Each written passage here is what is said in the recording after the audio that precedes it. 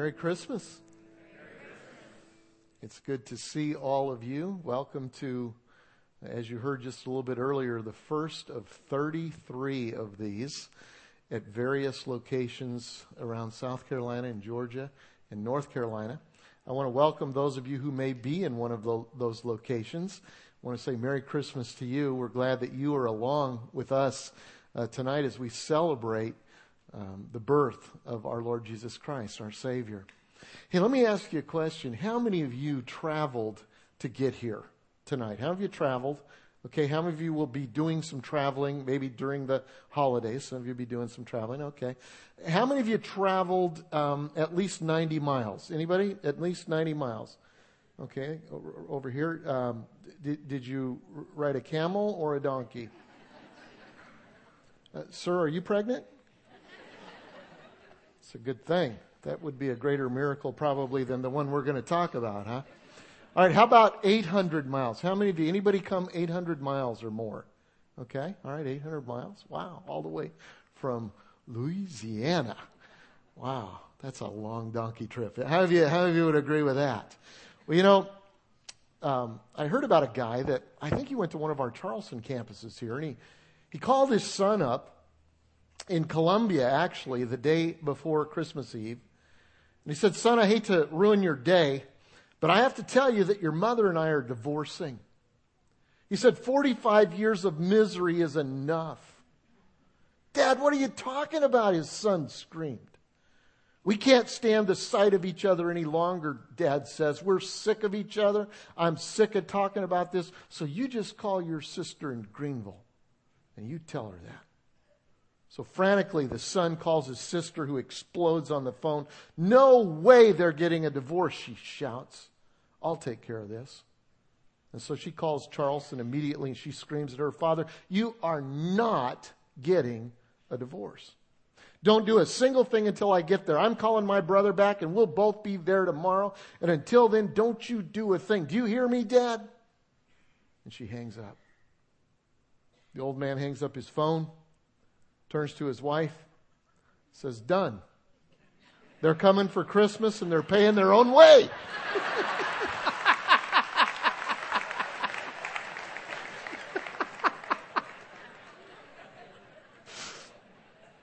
Well, the Christmas story, the Christmas story is about family, it's about relatives, it's about travel. In fact, as you read the story in Luke chapter 2, Mary and Joseph travel 90 miles on a donkey. That's like traveling from here to Columbia on a donkey. She's 9 months pregnant. The shepherds hear the mysterious announcement about a baby by angels. And so they travel a few miles to see this baby lying in a manger. But the most mysterious trip, and certainly the longest journey by far, is found in the book of Matthew, where we're going to look at tonight. And it's found in Matthew chapter 2. And so if you have a Bible, you might want to take that. If not, you can follow along on the screen, I'm sure. But I want to take just a few minutes. I want to read you the Christmas story from Matthew chapter 2. I want to make some observations about it, and then I want to make some applications that hopefully will all of us will kind of relate to. In fact, here's what I want you to do. I'd like you at the outset of the story, as you read it, then you hear me talk about it, I'd like you to think about yourself this Christmas. In this story, there's 3 different kind of groups of people and characters. And I'd like you to honestly say, how would I fit? If I was in this story 2,000 years ago, who would I relate to the most? Fair enough? Then we'll ask that at the end. All right, I'm going to read Matthew chapter 2 and verse 1. And it goes like this. After Jesus was born in Bethlehem in Judea, during the time of King Herod, Magi from the east came to Jerusalem and asked, "Where is the one who has been born King of the Jews? We saw his star in the east and have come to worship him." When King Herod heard this, he was disturbed, and all of Israel with him. Let's kind of punch the pause button and kind of talk about that. It says after Jesus was born. Actually, it was quite a while after Jesus was born. Most people who kind of study these things think that it was at least somewhere around 2 years after Jesus was born, this mysterious entourage from the east comes to Jerusalem asking some disturbing questions. Who are they? The Bible calls them magi. They were probably pagan priests. Some versions call them wise men. They are astrologers. They follow signs. They look at the stars. They try to predict things in people's lives. They're from Persia and Babylon. Present-day Kurds from Iraq, Iran. They would have been somewhat familiar with the Jewish Bible, the Torah, because earlier, several hundred years earlier, the Babylonians had captured the Israelites, and they had taken them. In fact, you probably read the story, or if you went to Sunday school, you heard about Daniel in the lion's den. Well, Daniel would have been one of these magi. He was probably the wisest man in Babylon at the time. Israel went back to their homeland, but a few of them stayed, and over time there was probably some literature, and these guys had evidently studied it. Some they knew at least a little bit about it. They were following a star. How far had they come? They'd probably come 40 days, 800 miles. How many of them were there? We don't know. I mean, tradition, we three kings of Orient are. Did you ever sing that? I could sing it for you if you'd like to. I sang it in church all my life. The early church labeled three kings, and they named them actually in about 400 A.D. It was just kind of superstition. The Eastern Church said that there were 12. We don't know how many there were, but there was more than one, and then there was a big entourage with them. Why was their question so disturbing? We've come to see the newborn king, the king of the Jews. The reason it was disturbing is because the Jews already had a king. His name was Herod. Now, he was an illegitimate king. He wasn't even Jewish. He was Roman, and he had kind of bribed his way in. About 40 years earlier, the Roman Senate had voted him the title, King of the Jews. And so here are these guys from a foreign country coming in and saying something about there's a child to be born, and he's to be the King of the Jews, and Herod is upset about that. Next verse. When he had called together Herod, when he had called together all of the people's chief priests and teachers of the law, he asked them where the Christ was to be born. The story takes a little bit different turn here. Herod is not a Jew, but he worships with the Jews. He knows enough about the story of Judaism and God's interaction with them to know that there was going to be a Christ who would come, a Messiah, the Christ, the anointed one, the ultimate king, the final king, the one that would deliver them once and for all from occupation by foreign lands and people. He would be a king that would bring peace forever. He would be a king that would unite the world. He would be a king that would actually usher in the end of the age as they knew it. Every little Jewish kid knew about the Messiah. They looked forward to the coming Messiah, the King of the Jews. Next verse, in Bethlehem, they said. In Judea, he asked, where would he be born? They replied, for this is what the prophet has written. Who's answering this? The wise men, not the wise men, the religious leaders, the scribes of the time. They knew where the Messiah would come from. He'd come from Bethlehem. And they quoted Micah, a prophet from about 700 years before. And they said, but you, Bethlehem, in the land of Judah, are by no means least among the rulers of Judah. For out of you will come a ruler who will be the shepherd of my people. Then Herod called the Magi secretly, and he found out from them the exact time that the star had appeared. And he sent them to Bethlehem, and he said, go and make a careful search for the child. As soon as you find him, report to me so that I may go and worship him. And we know he had no interest in worshiping this soon-to-be king. He wanted to eliminate him, and we see that a little bit later in the story. After they had heard the king, they went on their way, and the star that they had seen in the east went ahead of them until it stopped over the place where the child was. And when they saw the star, they were overjoyed. On coming to the house, they saw the child with his mother Mary, and they bowed down and they worshipped him. And then they opened their treasures and presented him with gifts of gold and incense and myrrh. And having been warned in a dream not to go back to Herod, they returned to their country by another route. And so I want to set the stage. After 400 years of silence, nothing, all of a sudden, God reveals himself to an unlikely group of people. They're not the top candidates on the list. They're magi. They're not even Jewish. They're from afar. In a mysterious way, they follow a star, and when they find him, their lives are changed in ways that they never could have imagined. You know, God does that sometimes. God reveals himself to people, and they're profoundly changed. But it's not automatic. Everybody in this story doesn't have a profound change for the good. In fact, there's some less than good things happen. And so what I want to do just for a minute is I want to talk about three responses. There are at least three responses in people's lives when God reveals himself. The first one is this. Some people, when God reveals himself, do nothing about it. They react with total indifference. And that's what happened with the chief priests and the scribes. I mean, for goodness sake, these guys, that's their whole job, was to study the Torah. The whole country is looking forward to the Messiah coming. Here comes some admittedly strange guys from another country that say a star guided them there. They knew more than they ought to about the coming Messiah. They're asking questions. Herod says, tell us where he's going to be born. They know where he's going to be born. They quote some scripture, and then it's just kind of back to work. I mean, for goodness sake, hop a camel and go 6 miles to Bethlehem to see if the Messiah really is come. But they weren't really looking for him.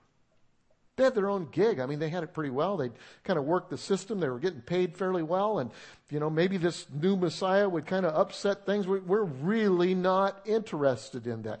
They were indifferent. Thought about that this week as I was studying this story. You know, there are people today that are indifferent. You can find them in the church. Sometimes they're pastors. Sometimes they have a title of elders or deacons or Sunday school teacher or greeter at the door or even a small group leader or maybe just an attender in the church. They're really not bad people. They're just not pursuing Jesus. They're not changed in any way by God revealing himself to them. In fact, study after study says that, you know what? Most Christians are not much different than those that don't follow Christ in their choices, their decisions, whether their marriages last or don't last, and a lot of the things that they do, how they react under stress, all kinds of studies. See, there's really not much different in a lot of believers. They're not really pursuing Christ. Indifferent. Not just in the church. There's people like that in the world. They're not bad people. In fact, in America, they'd probably call themselves Christian, even though maybe they don't attend a church or whatever. But they're not pursuing Christ. They're just kind of indifferent to what God is doing. And if God shows up, maybe in their neighbor or maybe in a church, you know, around the corner, or maybe it's in a situation and there's something mysterious and God seems to be there and some people recognize it and they don't recognize anything. In fact, oftentimes it's a nuisance to them. Like the religious leaders, they totally miss it because of indifference. That's one group. There's a second group in this story. They're not indifferent. They are people who are threatened by God revealing himself. They react with hostility. And obviously the character that does that is Herod, right? Herod has no interest in God doing something new. In fact, he sees it as a threat to his deal. I am the king. There's already one king here, you know? And so he reacts with hostility. In fact, he goes and the reason he asked when they saw the star. He wanted to know how long it was. And he goes to Bethlehem. And when they didn't come back to him, he orders all of the male babies, 2 years old and younger, to be destroyed. Horrible, horrible thing. Because it's a threat to him. And so he reacts with hostility toward the good news. There are people in the world today who are hostile to Christianity. Obviously, radical Islamists feel like Christianity is a threat. Recent violence in Iraq that was directed at the churches, just all kinds of. Just a few weeks ago, gunmen went in and just killed 52 people who were doing nothing but praying, Christians who were doing nothing but praying, and terrorists in the name of religion feel like they're doing God's work. But it's not just radical terrorists who are hostile to Christianity. As a pastor, occasionally I get some incoming shrapnel on my Facebook account. You know, different kinds of folks. Sometimes it's people who intellectually don't believe that there is a God. And I got friends like that. I mean, there was a point in my life where I kind of went through that same kind of mental journey. And down through the years, there have been at least a handful of people that were at least agnostic. One of them who called himself an atheist, who I became friends with, and we discussed that. Some of them came to know Jesus. So to me, that's not a real big deal. But there are some who are hostile toward Christianity. It's kind of their mission to debunk everything that we know and we believe. You can see some of them on TV, some of them write books. There are other people that maybe they're not, intellectually opposed to the whole, idea that there is a God, but they feel like God has let them down somehow. I meet people like this every once in a while. Maybe there was a situation in their life where they prayed. Maybe it was for a loved one who was sick, or maybe it was a situation where they really felt like they needed God to bail them out of a situation. And they prayed and they prayed and they prayed, and God never showed up. They're angry. Walk away and say, you know what, if there is a God. Or maybe they look at the situation in the world today and say, you know what, if there is a God, how could he allow the things to go on with children, and some starving nations and all of this, and they're angry toward God because they feel like God has let them down. So God reveals himself, and like Herod, they miss it because of hostility. And then there's a third group of people. And when God reveals himself, they're changed by it. And their response is to worship him. That was the Magi. These are the least likely guys in the story to be changed. In fact, if I was putting money on, just reading the first part of the story, if I was putting money on who's going to really encounter God here, I'd put it on the religious leaders. That's their job, But it's the Magi. These are people that are far from God. So far, it takes them 40 days to get there. They're on the no-fly list. They got to ride camels. Bars of gold wouldn't have made it through the cool little things you got to go through in an airport these days. And they're late to the game. It's 2 years. Shepherds. The shepherds were there with the nice, kind of little manger and all that kind of stuff. The baby, and it's fresh, and it's all new. 2 years later, these guys arrived. By that time, the Messiah is 2 years old. I've got grandchildren. Lots of them. I know what that was probably like. The Messiah is being potty trained, and it may not have been going well. If he's like other children, he's a bit defiant. He's learned the word no.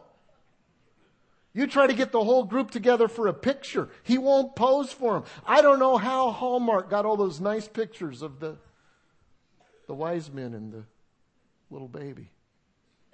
I thought that was kind of funny, but obviously not.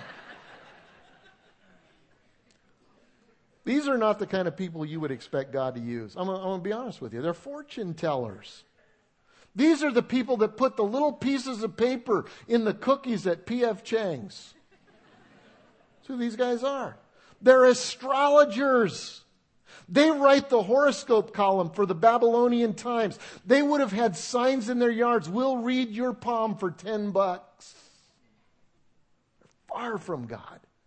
Last people you would have expected in Bethlehem that night.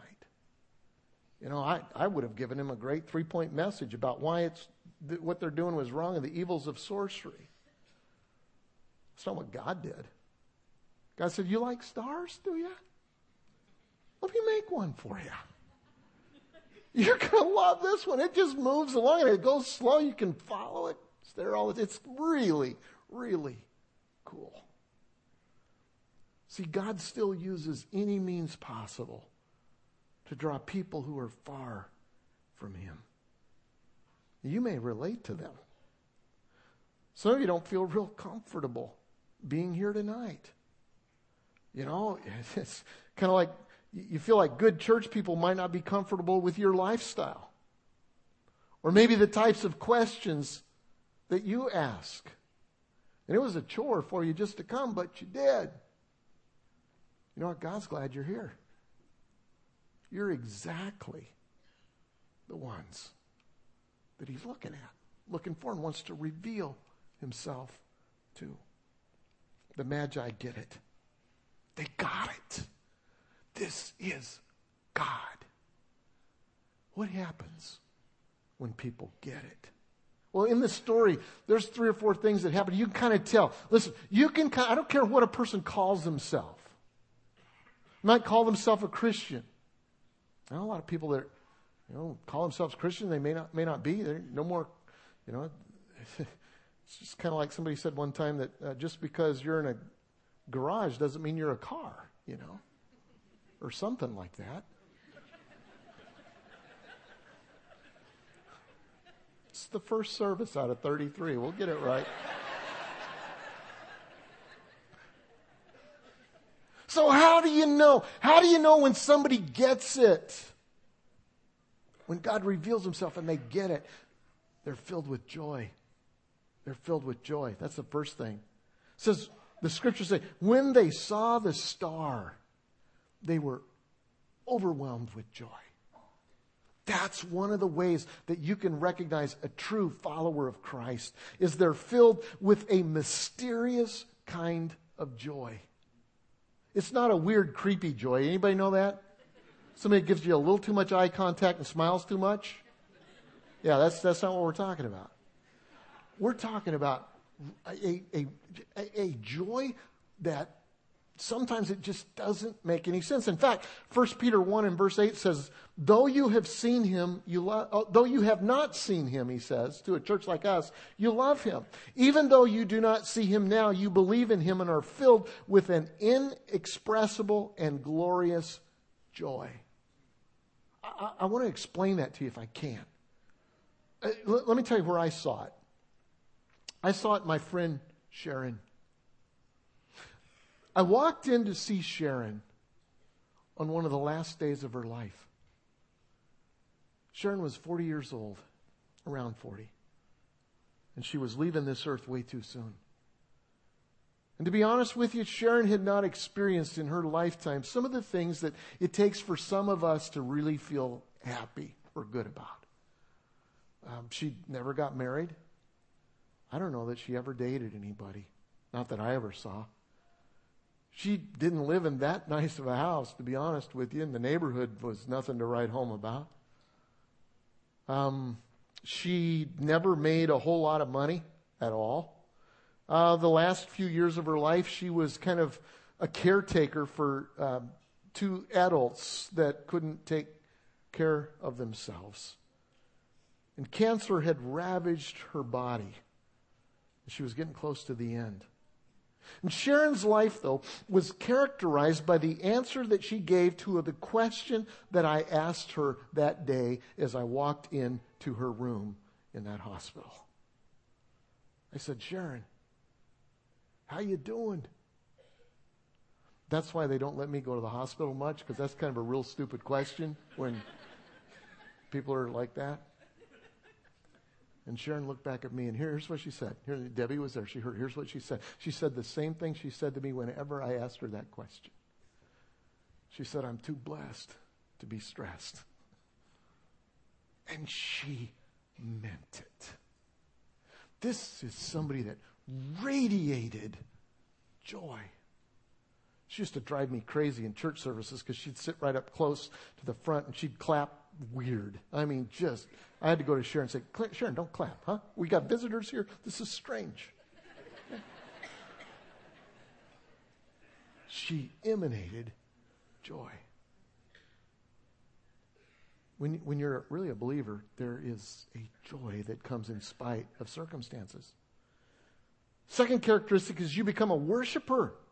A worshiper. It says, on coming to the house, they saw the child with his mother Mary, and they bowed down and they worshiped him. So you can recognize a true believer by their willingness to worship. I thought about that. There's another friend that demonstrated that in my life. His name's Daryl. Daryl's a great guy, close friend. Been friends for years. Lives in Colorado. And Daryl, after doing some time in the Air Force, he became a cop. And he did it all as a cop. When he first went in, he was undercover. They do that a lot. Washington, D.C., and then moved to Fort Collins, Colorado. He saw the underbelly that a lot of us don't see. And then he became a regular beat cop, and then a sergeant, and then a detective, and a lieutenant, and moved up, and he was finally the assistant to the chief and a spokesman for the mayor. He was a man's man. Loved to hunt, fish. He owns a golf course now. It's a wonderful kind of friend to have. Whenever you get Daryl talking about God, about how God intersected his life, about how God revealed himself to him, this man's man start. You can see it just kind of in his cheeks just a little bit. They start to quiver a little bit, and he doesn't want to talk anymore. And then the tears start, and then they begin to flow as he recalls how God intersected his life and saved his marriage, and he owes him so much. We used to go to church together. I go back and visit him, and we go to church when I do. And I look over during a worship time, and you see this guy that any guy would love to emulate. And here's this man's man during worship.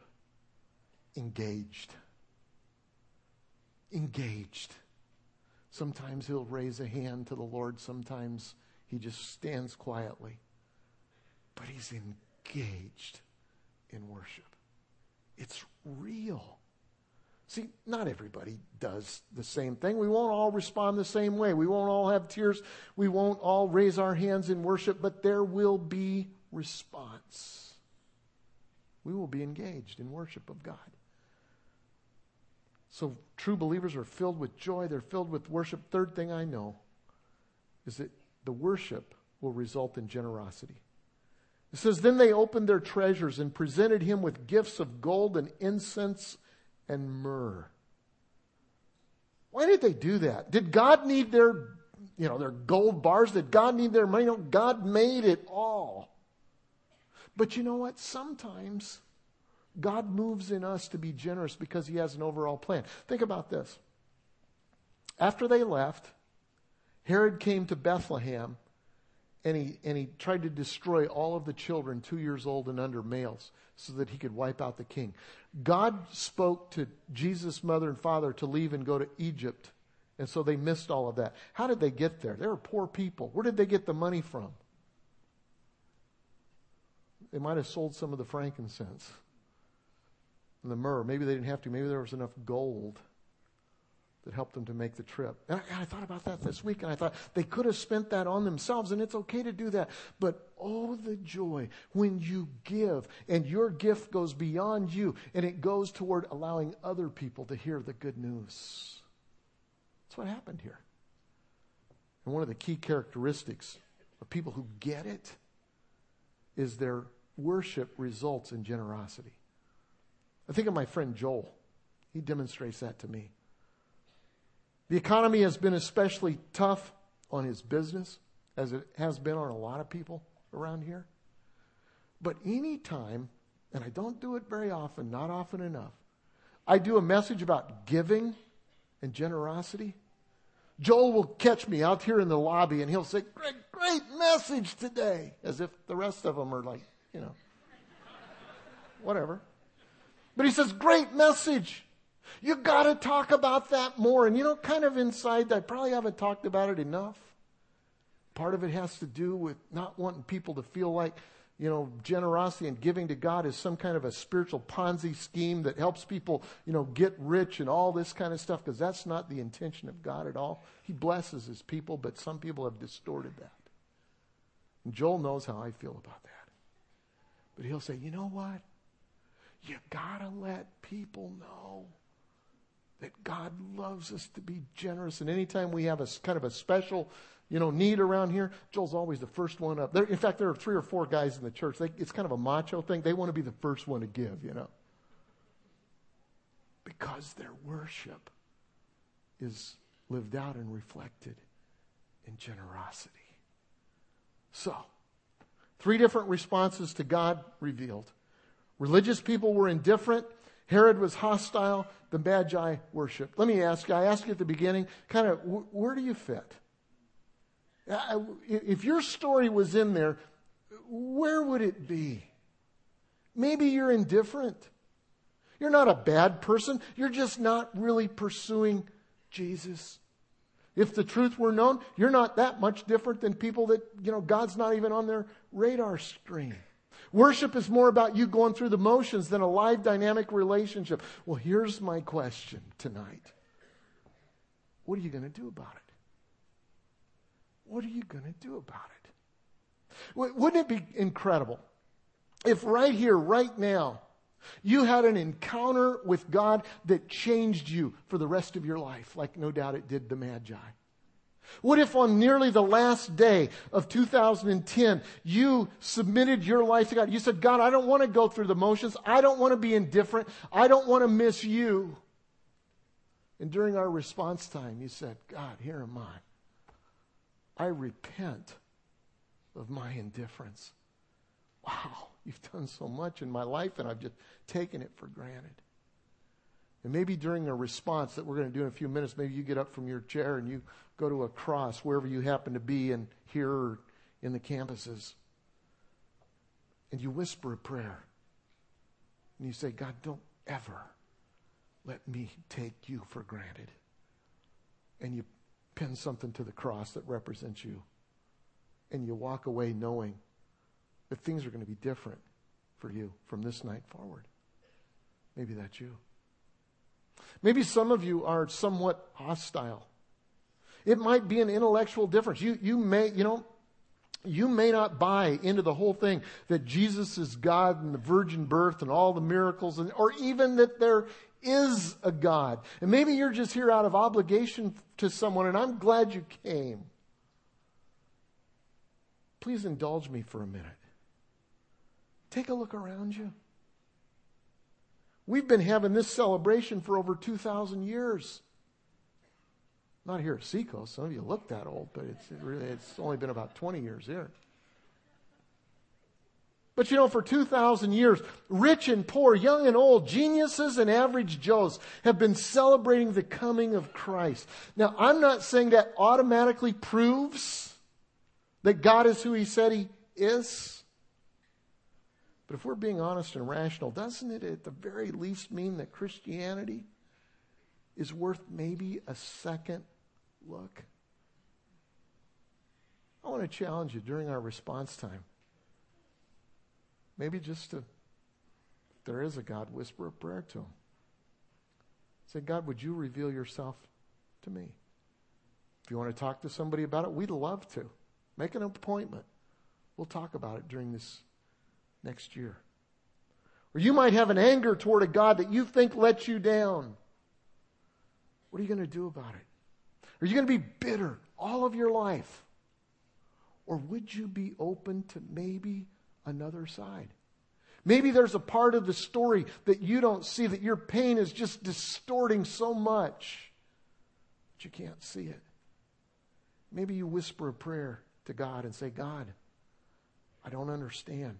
Maybe you want to get up and go to a candle and light a candle and say, God, I want you to light up this area of my life. Or maybe you know somebody that is there, and during our response time, you're just going to go light a candle and say, God, would you light that with the light of Jesus and the power of the Holy Spirit? Or maybe you're a worshiper. And there are hundreds of us here and thousands of us gathered wherever we happen to be. I want to invite you to do what worshipers love doing. I want to invite you at the end of this service to take a little bit of time and just to worship God.